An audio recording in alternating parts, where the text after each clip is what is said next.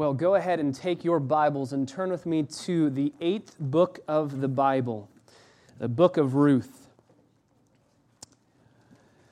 Last week we began our study by just doing a broad overview. I had a chance to talk with some of you after that sermon. We literally read the whole book of Ruth, and then we gave 8 reasons why we're doing this study, and some of you very graciously said, wait, are we done with the book of Ruth? We read it, you gave reasons why it's important, and are we done?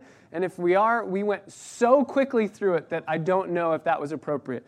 And I said, amen, we're not done with it. In fact, normally I would preach this book, I think, because it's a narrative and because we've done narratives before, like the book of Judges, I think narratives are very helpful to keep together, not break up too much. So I've preached the book of Ruth in one setting. I've preached it just the 4 chapters, 4 sessions, 4 chapters. But this time around, I want to go deeply into this book, especially off of the heels of Judges, where we flew. 21 chapters, 21 sermons, we were flying. And so I want us to be able to go slowly, carefully. Maybe even at some points, we will do an overview of the whole chapter in a sermon, but just after we've gone deeply into it. The 8 reasons I gave last Sunday for why we are studying this book and why it's worthy of our time and our attention. Number 1, Ruth is God's Word. It is Scripture. Number 2, it is a powerful story, and stories are powerful. Number 3, Ruth teaches us how to interpret narratives, how to interpret stories. Number 4, we all experience difficulties and delights, and we're going to see both of those in this book. Number 5, Ruth shows us the comforting doctrine of providence. Number 6, we see the beauty of love and romance. Number 7, we see biblical manhood and womanhood on display. And number 8, we see the glory of Jesus, our Redeemer. This book has been said by some to be the most beautiful short story ever written. D.A. Carson writes, "There is scarcely a more attractive figure in all of the Scriptures than Ruth." This is the classic love story of the Bible, but though the book of Ruth is rightly described as a beautiful love story, there is absolutely nothing romantic or beautiful about these first 5 verses. In fact, this whole opening chapter is a difficult chapter. This beautiful story starts off in bleak darkness. If Charles Dickens were to write the opening lines of this book, he would write, "It was the worst of times." That's all it was. There was no good happening. It was just the worst of times. So, since we're only going to read 5 verses, and we're only going to talk about 5 verses, I'm going to just ask you if you wouldn't mind standing again in honor of the reading of God's Word. As we give careful attention to 5 verses in inspired Scripture that deal with suffering, tragedy, despair, depression, sorrow, and what we're to learn about them. Ruth chapter 1, verses 1 through 5. Now it came about in the days when the judges judged that there was a famine in the land. And a certain man of Bethlehem in Judah went to sojourn in the land of Moab with his wife and his 2 sons. The name of the man was Elimelech, the name of his wife, Naomi, and the name of his 2 sons were Mahlon and Chilion, Ephrathites of Bethlehem in Judah.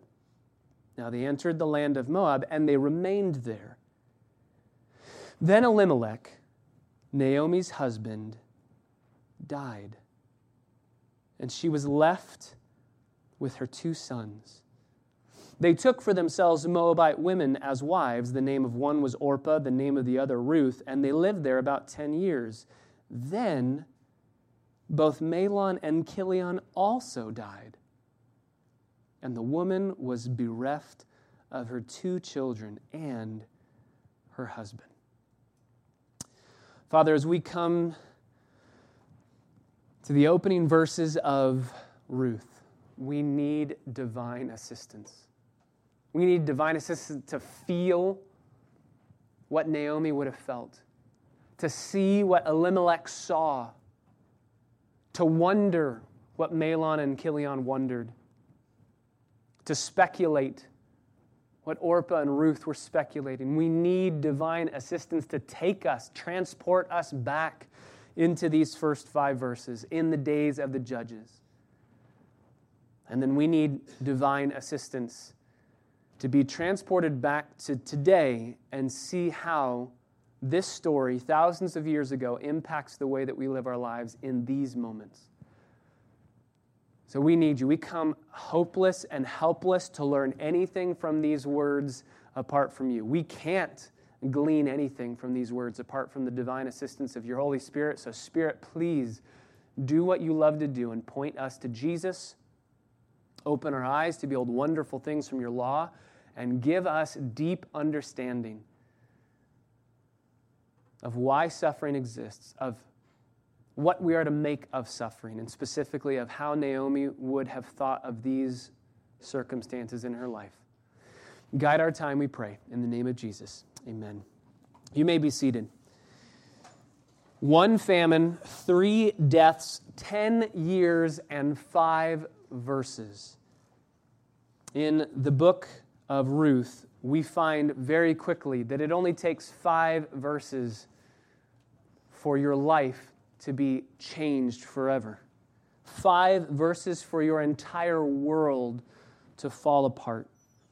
And in the suffering of this book, we are going to see behind it the signature of a good God. But it's hard to see sometimes, and it would have been very hard for Naomi to see. I desire that as we go through the book of Ruth, you will be able to trace God's hand behind your suffering. That as you go through trials, you'll be able to see, okay, God's doing something. I don't know exactly what, but He's doing something, and I can trust what He's doing. The dark shadows of providence in these verses cast themselves over Naomi in 6 different ways. So we're just going to take that as our outline. The 6 different ways that bad things happen, the 6 despairing things that happen in her life, and what they mean for us. So let's go through these. Some of them we'll go through quickly. 3 of them are general and broad. 3 of them are very specific and personal. And so as we see these 6 frowning providences that Naomi is going through, we will see Naomi's suffering and what it means to her and what it means for us today. Number 1, the first dark providence in the life of Naomi and her family is the culture around them. Number 1 is the culture around them. Verse 1, now it came about in the days when the judges, my Bible says governed, literally judged, when the deliverers were delivering, when they were doing their job of judging. Now, the good news is we don't have to say much about judges and the days when the judges were judging because we just spent almost an entire year looking at that together. So we know what it looked like in the days when the judges judged. We know that was a very dark period of Israel's history, probably the darkest period. We know that that was not a fun time to be alive in. We know terrible things, Judges 19, that happened. Absolutely terrible things, unthinkable things. It was a period where every man did that which was right in their own eyes. They just did whatever they wanted to do, whatever they felt was right. They were their own moral compass. These are dark days. And I love the way it starts off grammatically, now. And it could be translated, and then. It's supposed to be coupled to Judges because Judges is so bleak, and then Ruth is going to be coupled to it to tell us in the middle of this darkness, there's a shining light. It's dim, but it's there. In our Bibles, Ruth comes right after Judges, which is exactly where it should be chronologically, right between Judges and 1 Samuel. In the Hebrew Bible, we talked about this a little bit last week. In the Hebrew Bible, it's actually at the end of their Bible, with 4 other books that round out 5 books that they read at the festivals, at feast times, because there's 5 feasts. Ruth is read at Pentecost, the Feast of Weeks, celebrating the grain harvest. But chronologically, we know that Ruth fits between Judges and 1 Samuel. The period of the Judges, the time when the Judges governed, is Joshua's death to the coronation of Saul. So Joshua's death in 1390 BC, to the coronation of Saul in 1051 BC. That is the period of the Judges. So 340 years of terrible wickedness happening. No king, and everyone's doing what's right in their own eyes. Ruth specifically took place probably in the early 1100s BC during the reign of Gideon, as we covered last week. So it's a bad time to be alive. It's a terrible time, terrible cultural, terrible days around them. But that's not just the only point. That would be hard enough. But secondly, we see, number 2, there was a famine in the land. So not only, number 1, is it the culture around them that's bad. So you got bad circumstances. You also have a difficulty happening here with the famine coming into the land. A famine shows up. In an agrarian culture where you are working to make food for you specifically and then to sell to gain money, this is a death sentence. To have a famine in the land means we will die. We don't have crops for ourselves and we can't buy any food because we have no money. And the famine must last for a while because if you drop down to verse 4, they live in Moab for about 10 years, and they moved there because of the famine. And then in verse 6, they go back to Bethlehem from Moab because they heard that the famine was over. So the famine's about 10 years. That's a long time for a famine to occur. Now, some people say that this famine is not literally a famine where just the land's not producing crops, but it's the famine that's spoken of, famine in quotation marks, in Judges chapter 6, where, remember, Gideon was trying to deliver the Israelites from the Midianites, and the Midianites would just come in and would wipe out all their food. And that might be, I actually think, because of the word famine and the way that it's used in other usages in the Old Testament, I believe that this literally is crops have dried up and the ground's not producing, and then on top of that, whatever has been produced, the Midianites are taking away. The bottom line is there is absolutely no food anywhere. Why is the famine happening? Leviticus 26 and Deuteronomy chapter 28 tell us that if there is disobedience in the land, God would cause the heavens to be as brass and not yield any water. God would cause the earth to be completely unavailable for crops to grow out of it. It's just completely stark. No food whatsoever. So it's probably punishment. There's judgment. Days of the judges are happening. This is a terrible time, and God's judging his people. There's other reasons why it might be happening, but the bottom line is the author of Ruth wants you to know that not only do we have bad days around us, we have bad circumstances happening, the famine's happening, and you should be sweating along with Naomi and her family, wondering, what do we do now? What do we do now? There's even some subtle irony. A certain man of Bethlehem, verse 1 says, in Judah. Bethlehem literally means the house of bread. Beit Lechem, the house of bread.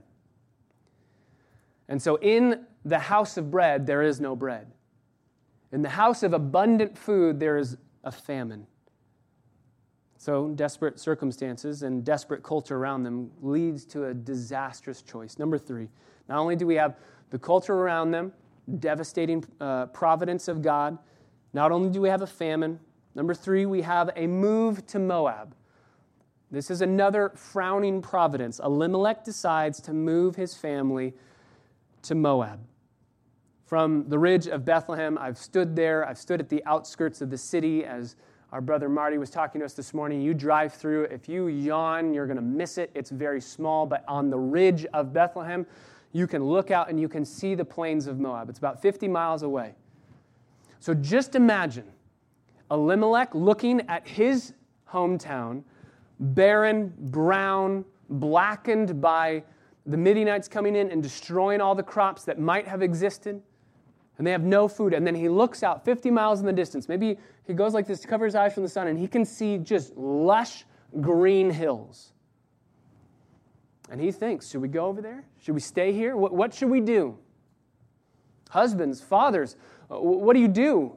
We got to provide for our wives. We got to provide for our household. So do we leave? What is the choice before us?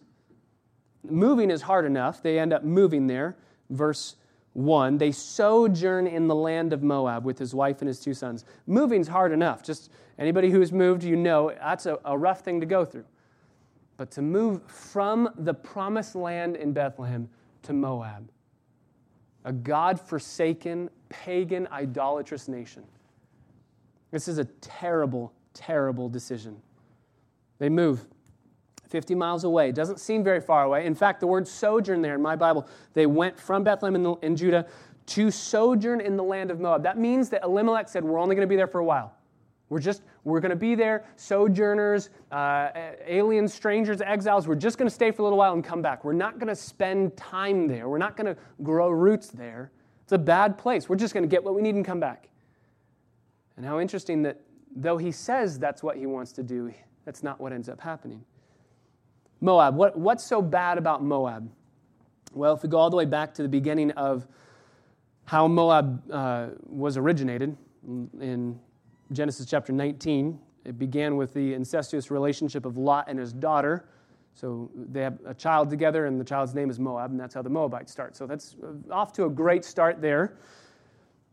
Moabites refused to allow the Israelites to pass through their territory when they're coming back from Egypt. During the Exodus, they're coming back, and the Moabites say, don't go through our land. They're not helping God's people out. Numbers chapter 25, Moabites are used by the king of Moab, who was Balak at the time, to seduce the Israelites to get them to disobey their God and intermarry with pagan women so that God would judge them. And this is such a bad stigma over the Moabites that Deuteronomy chapter 23 says that the Moabites are never allowed to enter into the assembly of Israel. They were cursed by God, Isaiah 15 verse 16 says. And currently at this time, during the days of the judges, Eglon, you remember King Eglon, he's the king of the Moabites. He's no longer anymore because Ehud, the southpaw savior, you guys remember Ehud, skewered him in the belly. So Eglon's dead, but he was the king of Moab. Why are they so bad currently in these days? They worshiped a false god named Chemosh. And Chemosh is most well known for and most famous for, or infamously known for making those who would adhere to him cause their children to pass through the fire, your Bibles might say. He demanded child sacrifice. You would have a child and you would give the child to a priest who would give the child to be burned alive in the fires.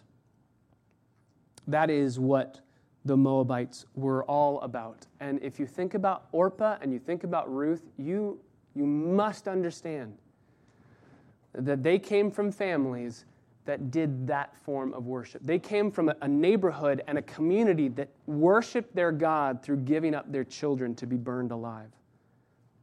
Who knows if Ruth or Orpah might have had siblings that were killed in this fashion. It's a terrible place.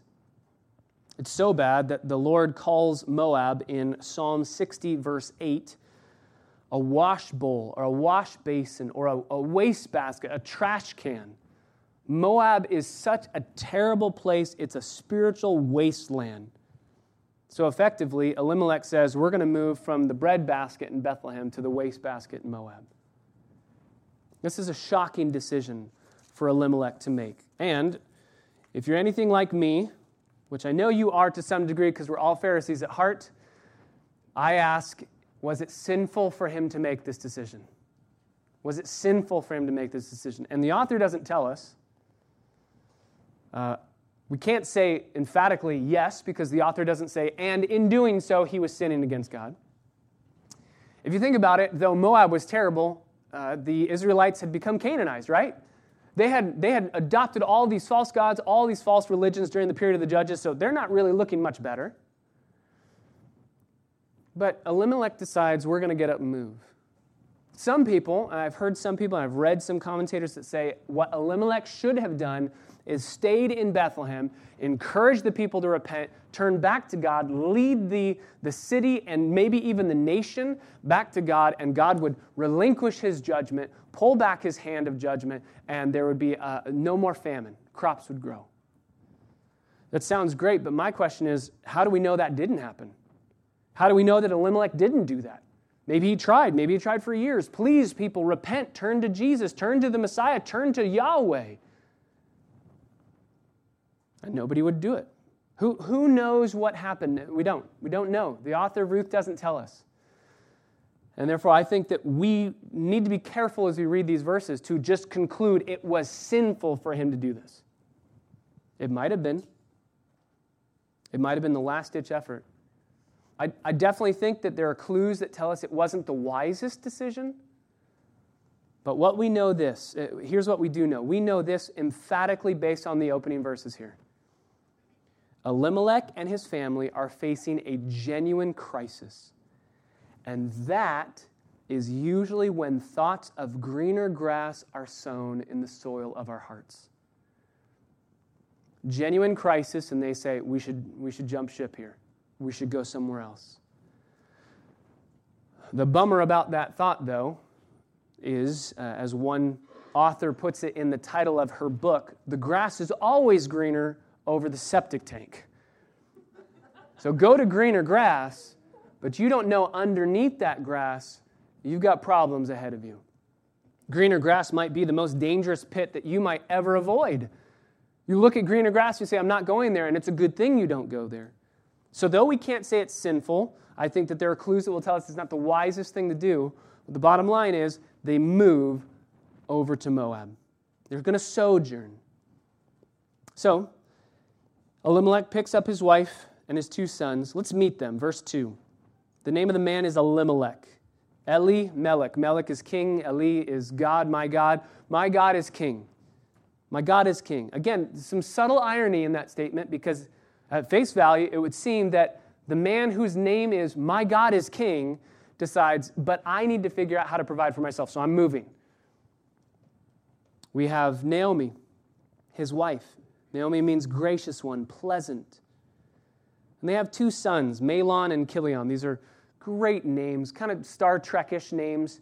If you have sons, you could, on the list of things that you could name them in the Bible, Mahlon, Chilion, that's on the top. Zerubbabel is above that, as we heard this morning from our brother Marty. Zerubbabel is a great name. Just name your kid Zerubbabel. Mahlon and Chilion. What do their names mean? Mahlon means puny, weak, or sick. And Chilion means complaining, pining, or frail.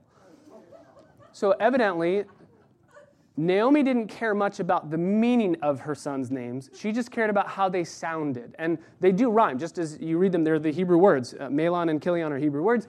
They rhyme together. And so she just decided, apparently they thumbed through that baby book name thing, and that none of these look good. We want weak and dying. That's what we want. So they name their kids sick and frail. Now, this family are called Ephrathites in the middle of verse 2. Ephrathites of Bethlehem and Judah. What does that mean? Ephrathites. Ephrath is the name of the wife of Caleb. You remember Joshua and Caleb? Joshua fought the battle of Jericho. He had one other general commander, Caleb, who went in with the spies to spy out the land, and those were the only 2 people that said, we can take this land in the name of God. 1 Chronicles chapter 2, verse 19 tells us that Caleb's wife's name is Ephrath and that their descendants moved to Bethlehem and started that city. So to say that you are an Ephrathite means that you are a descendant of the people who began the city of Bethlehem. That means you're going to be very prominent, very wealthy. You're the aristocracy of that city. And we're going to see that later on. We know that this is a very prominent, well-to-do man, well-to-do family. So they move. They move to the Moabite region, and they also began adopting the Moabite culture. Just look at the progression here. Verse 1, they're going to sojourn to Moab. And then they enter the land, verse 2, and they remain there. So they're going to sojourn. We're just going for a little while. We'll just rent a place and come back. And then they decide to buy a house there. They're going to remain there. And then if you go down, they live there for 10 years, verse 4, end of verse 4. So they go for a short stay until things get better. They end up remaining there. They end up marrying wives of the Moabite culture. They live there for 10 years, and they don't really have any plan to go back. This is the progression of slow and steady compromise. Again, while I don't think that we can say necessarily what Elimelech chose to do was sinful, I definitely think through the clues of this book we can say it wasn't the wisest thing. So maybe some people just throw on, well, therefore it's sin. I want to be careful, but I don't think it was the wisest. And as they slowly start making unwise decisions, one little unwise compromise leads to the next, leads to the next. What about for you? Are there any areas in your life where you have slowly begun to compromise? Just one quick look here, one small bet here, one tiny sip. Just cheat in one little area on my taxes. One little click of the mouse, one little lie.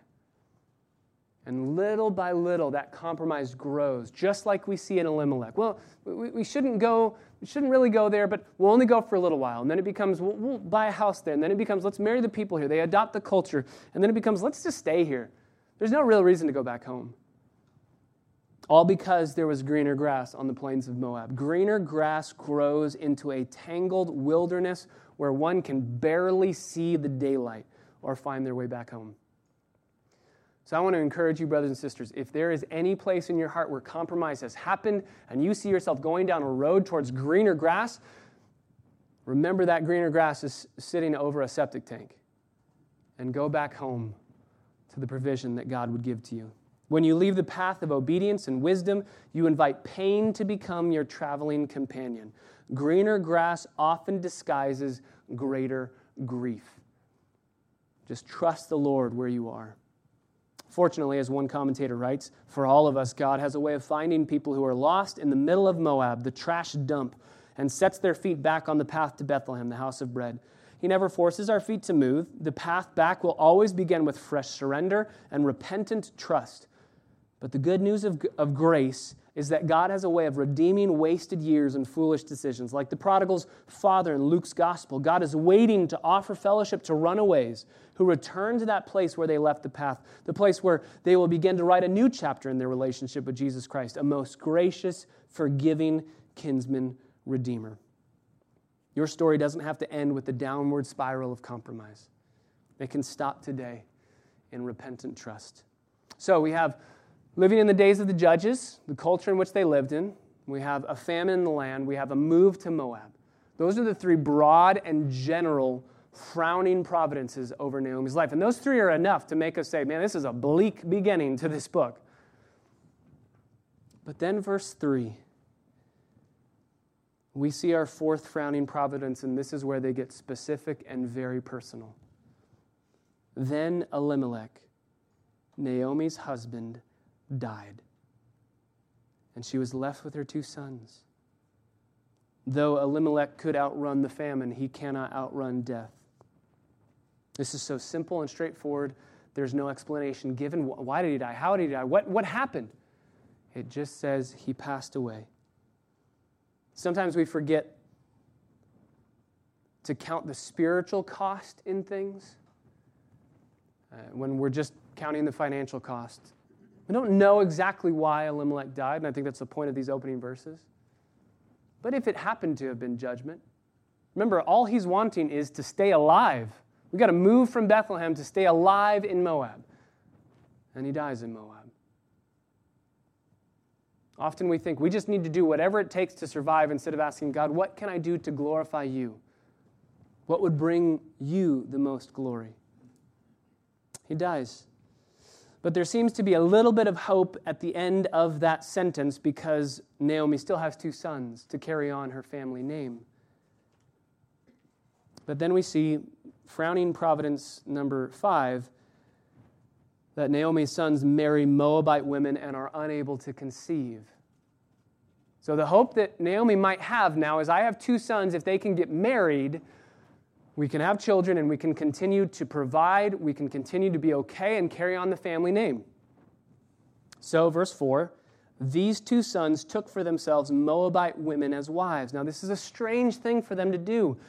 Again, not out and out forbidden in Scripture, though Deuteronomy 7 comes very, very close. It doesn't say you can't intermarry with a different ethnic group. That's not the right understanding of that verse. It says don't intermarry with a different ethnic group who is idolatrous.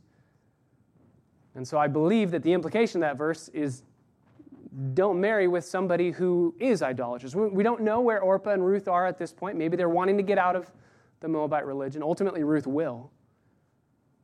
But they make a strange decision. Mahlon and Chilion do. I don't know where Naomi is in all of this. Is she encouraging? Just get married. Maybe she is. Maybe she, in the darkness of the despair of losing her husband, she's saying, just let's do something that will give us hope. Even if it's not the wisest, let's do something that will give us hope. And so they marry.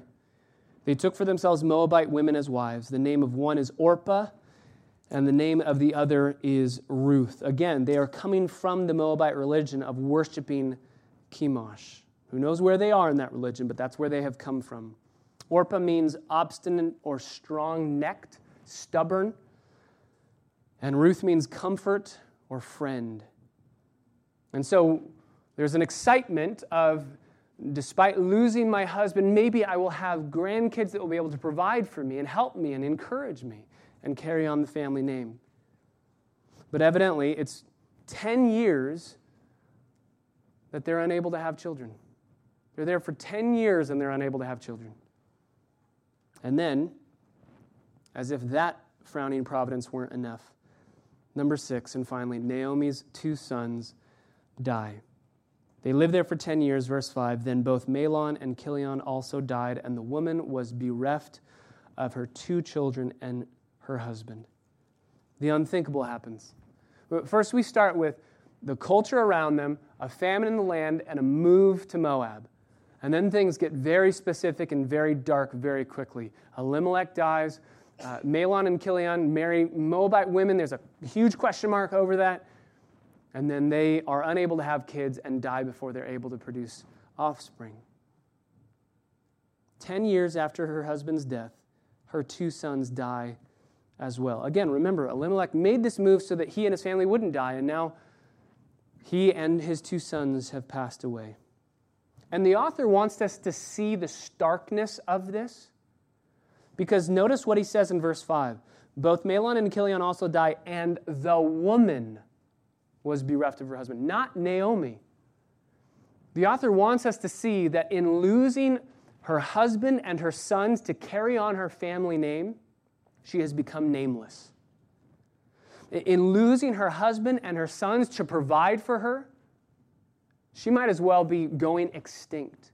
There's nobody there to take care of her. There's no hope for her. There's no hope for these 2 women. Now she has daughters-in-law, but if they move back to Bethlehem, those daughters-in-law cannot get married in Israel. They might be shunned.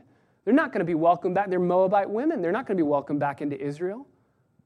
And Naomi, as we're going to see next week, doesn't have any more kids. She's going to tell them, even if I were to find a husband, I don't even have a husband, even if I were to find a husband and somehow get pregnant on the first night of our wedding, first night of our marriage, even if that were to happen, you'd have to wait a while before you could marry my kids. So just go. And let me go back to Bethlehem with 0 hope, with no hope whatsoever. 5 verses, that's all it took. 5 verses. And Naomi's life is decimated. Brothers and sisters, all it takes is a text or a phone call. It just takes a phone call. You see a name of a buddy calling you, you pick it up and you say, "Hey, how are you doing?" And there's silence over the phone. And then you hear through a voice that's quivering, "I have bad news that I have to tell you." It takes a moment. Just 5 verses for your life to be turned upside down. Now, my question is why? Why does this happen? If there were a movie about this and a good director were to shoot this film, I think the end of verse 5, you would just see Naomi, and the shot would be close in on her face, just tears streaming down her face. Maybe she can't even cry anymore. She's been crying so much, and as it pulls back, you see her kneeling down in front of 3 graves. And we, the readers and the watchers of that film and the readers of this book, we stand back and we have 2 thoughts that instantly come into our mind. Number 1, sympathy for Naomi. Can you even imagine the suffering that she's going through right now? Can you even imagine it? And then number 2, we start to ask, okay, God, why is this happening? Why, God? We have sympathy for Naomi, and we have questions for God. And the frustrating thing is those questions aren't answered. Why did Elimelech die? No ink spilled on that. Why did Mahlon and Chilion die? Nobody tells us. Nobody tells us. There are no reasons explicitly given. They're just reported. Their deaths are just reported. Elimelech died, Mahlon and Chilion died. That's it. No reasons. Remember, this is a story. It's a historically true story, but it's being told as a story. And a good storyteller knows what to put in and knows what to leave out. And this storyteller is leaving out the reasons why things are happening intentionally so that as we ask the question, wait, why is this happening? He's set the hook inside of us. He's got us right where he wants us. Why does it happen? Why did it happen? And the answer is complete silence. We don't know. Why do bad things happen to good people? We talked this morning in Sunday school. There ultimately aren't any truly good people. We compare them to one another. We say so-and-so is better than so-and-so, but compared to God, nobody is sinless. But there's nice people in the world. We're not all as bad as we potentially could be. Why do bad things happen to nice people? Well, there's a couple answers given. Number one, the answer could be just chance, bad luck. Bad luck, bad chance. As we go through this, we're going to see the Bible doesn't allow for that. The Bible has zero allowance for randomness, for chance. There's no allowance for that in the Bible. Okay, then maybe it's Satan. Satan's behind this. Satan's attacking. It could be. But we know because of the book of Job that Satan can only do that which God allows. Sometimes I think functionally we don't live that out. Sometimes I think functionally, though we know biblically Satan cannot do anything apart from God allowing it, ordaining it, okaying it, I think sometimes we put them as if they're fighting, almost in a dualist sense of, well, God and Satan are on equal playing ground, and they're fighting against each other. And so when bad things happen, that's Satan saying, I'm going to try and grab people and steal them away. And when good things happen, that's God working. I've heard people functionally live this out. When there's some devastating earthquake that happens, and let's say the earthquake takes down a Planned Parenthood building, and we say, you know what, God's good. Maybe it happened during the night. Nobody even died. But praise God that one less place where abortion is happening. This is great, good news. And then maybe the next night, another earthquake happens during the evening, and a church building is destroyed. And we say, oh, Satan's just attacking us. Satan has no power but that which God allows him to have. Satan is on God's leash. And that leash is very short in God's hand. Satan is a creature. Brothers and sisters, remember this. He is a creature. He's not all-powerful, and he's not omnipresent. Is God present everywhere? Is he in this room? Absolutely. Is Satan present everywhere? Is Satan in this room? I doubt it. I doubt he's here. He's not present everywhere, biblically. So, it's not random luck, bad luck. It's not chance. No, the biblical answer is what Job says. In the midst of his suffering, the Lord gives, the Lord takes away, and blessed be his name. God's behind this. You remember Exodus chapter 4, verse 11, Moses says to God, I'm not a man who can speak very well. You shouldn't send me. I know you picked me, but you should have picked my brother. Pick somebody else to go talk to Pharaoh. Say, let my people go.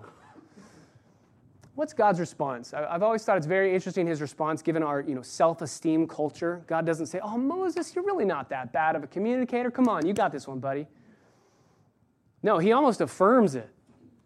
He says, I made your mouth. Who made man's mouth? I made your mouth exactly the way I wanted to make your mouth. I made you able to speak exactly the way I wanted you to be able to speak. And then he says 4 things. Who makes man mute, deaf, blind, or able to see? Is it not I, the Lord? God does it. And I love in those 4 examples that God gives. He doesn't split it up. Mute and deaf, blind and hearing, or seeing and hearing. He doesn't split it up, 2 and 2. He weights it on the bad side. Mute, deaf, blind, and able to see. God's the one who's behind all of it. God's the one who's behind all of it. But if you're following along, I'm answering a question that I didn't even ask.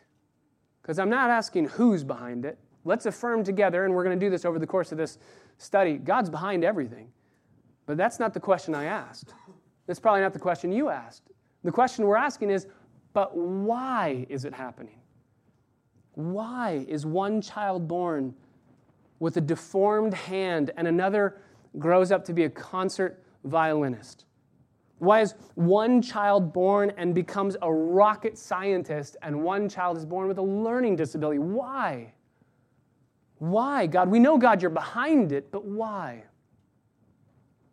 Maybe it's because of our sin. Maybe, but not always. Remember John chapter 9? This is the disciples' question. Who sinned this man, a man who was born blind? Who sinned, him or his parents, that he was born this way? Whose sin was it that made him this way? Because obviously, if bad things happen to you, it's because you sinned. And Jesus says, no. It's not because of his sin or his parents' sin. It's just for the glory of God. It's not because of anything anyone did.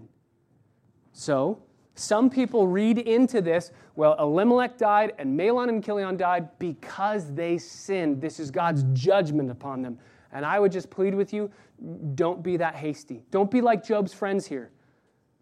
If God wanted to tell us that, he would have had that right here in the opening verses. They sinned as divine judgment. They sinned and there's going to be judgment, and they die because of that judgment, because of the sin that they go through. But the author does not give us that information. Remember in 2 Corinthians chapter 12, Paul experiences a thorn in the flesh, suffering that he prays 3 times, God, take it away. And why does he experience it? Is it because of Paul's sin? No. Specifically, it was to keep him from sin, to keep him from boasting. So maybe God's giving these things to Naomi to keep her from sin. All we know is there is absolutely no explanation from God. And if we're honest, this is the hardest part of suffering. This is the hardest part of suffering. To go through it, to ask the question why. God, why are you doing this? What are you up to? And there's just silence. We can deal with dark seasons of the soul a little bit more easily, sometimes a lot more easily, when we understand what's happening, what's causing it. But the hardest part of suffering is when you go through with zero explanation. You can't find a reason. You don't understand. And that word in big, all caps, bold, underline is screaming in your head, why? God, why? Well, I want to conclude this portion of Ruth by saying, I don't know why these things happened. But there are 2 things that every person must cling to in dark seasons of the soul, even when why isn't being answered. There's 2 things that we know. Number 1, we know that our God is unfailingly good. Our God is unfailingly good. He brings beauty out of ashes, the Bible says. He turns our mourning into dancing. Remember, this is a story. And it's crafted beautifully. Again, historically accurate, but it's crafted beautifully. And even in this story, we cannot leave this sermon with just utter darkness. Because I want you to see that in the dark providences in the beginning of the book, God's going to bring about some amazing, beautiful, grandiose designs that Naomi had no idea they were going to be happening. Just look for a second, if you will, at the very beginning, opening paragraph. It's the days when the judges ruled, and Israel has no king. At the end of the book, the last name mentioned in that list of people is whom? It's David. He's going to be Israel's greatest king. Here's a day when Israel has no king, and at the end of Judges, Israel's going to have a king. They're going to have somebody to rule in righteousness. And he's going to fail too, and that's why the ultimate king is going to come through the line of David. So even in this book, 4 short chapters, 5 verses at the beginning that just say everything is terrible, but at the end, it's going to be okay. God has good purposes and good designs. At the very beginning, opening verses, Elimelech, his name means my God is king, and he is an Ephrathite from Bethlehem. At the end, God's king is given to Bethlehem, David. And ultimately, that person's going to bring about the greatest king, King Jesus. In the very beginning, verse 5, Mahlon and Chilion die, and the woman is bereft of her 2 children. My Bible says children. Does your Bible say children? It's very interesting because if you go back up to verse 3, she was left with her 2 what? Sons. Sons is the word Ben, right? Benjamin, son of Yamin. Ben, son. But it says children in verse 5, different Hebrew word. Yaladim, Little babies. We've got sons, and we have little babies. Why does the author say Mahlon and Chilion, who are now older than they were in verse 3, and he called them sons in verse 3, but now he says they're little babies, and she's lost her little babies? I think, number one, to highlight the emotion of losing your sons. But number two, he's going to use that word again. Turn over to chapter 4. He's going to use this word again. Verse 16, Naomi, chapter 4, verse 16, Naomi takes the child, the Yeladim. She takes this child that was born to Boaz and to Ruth.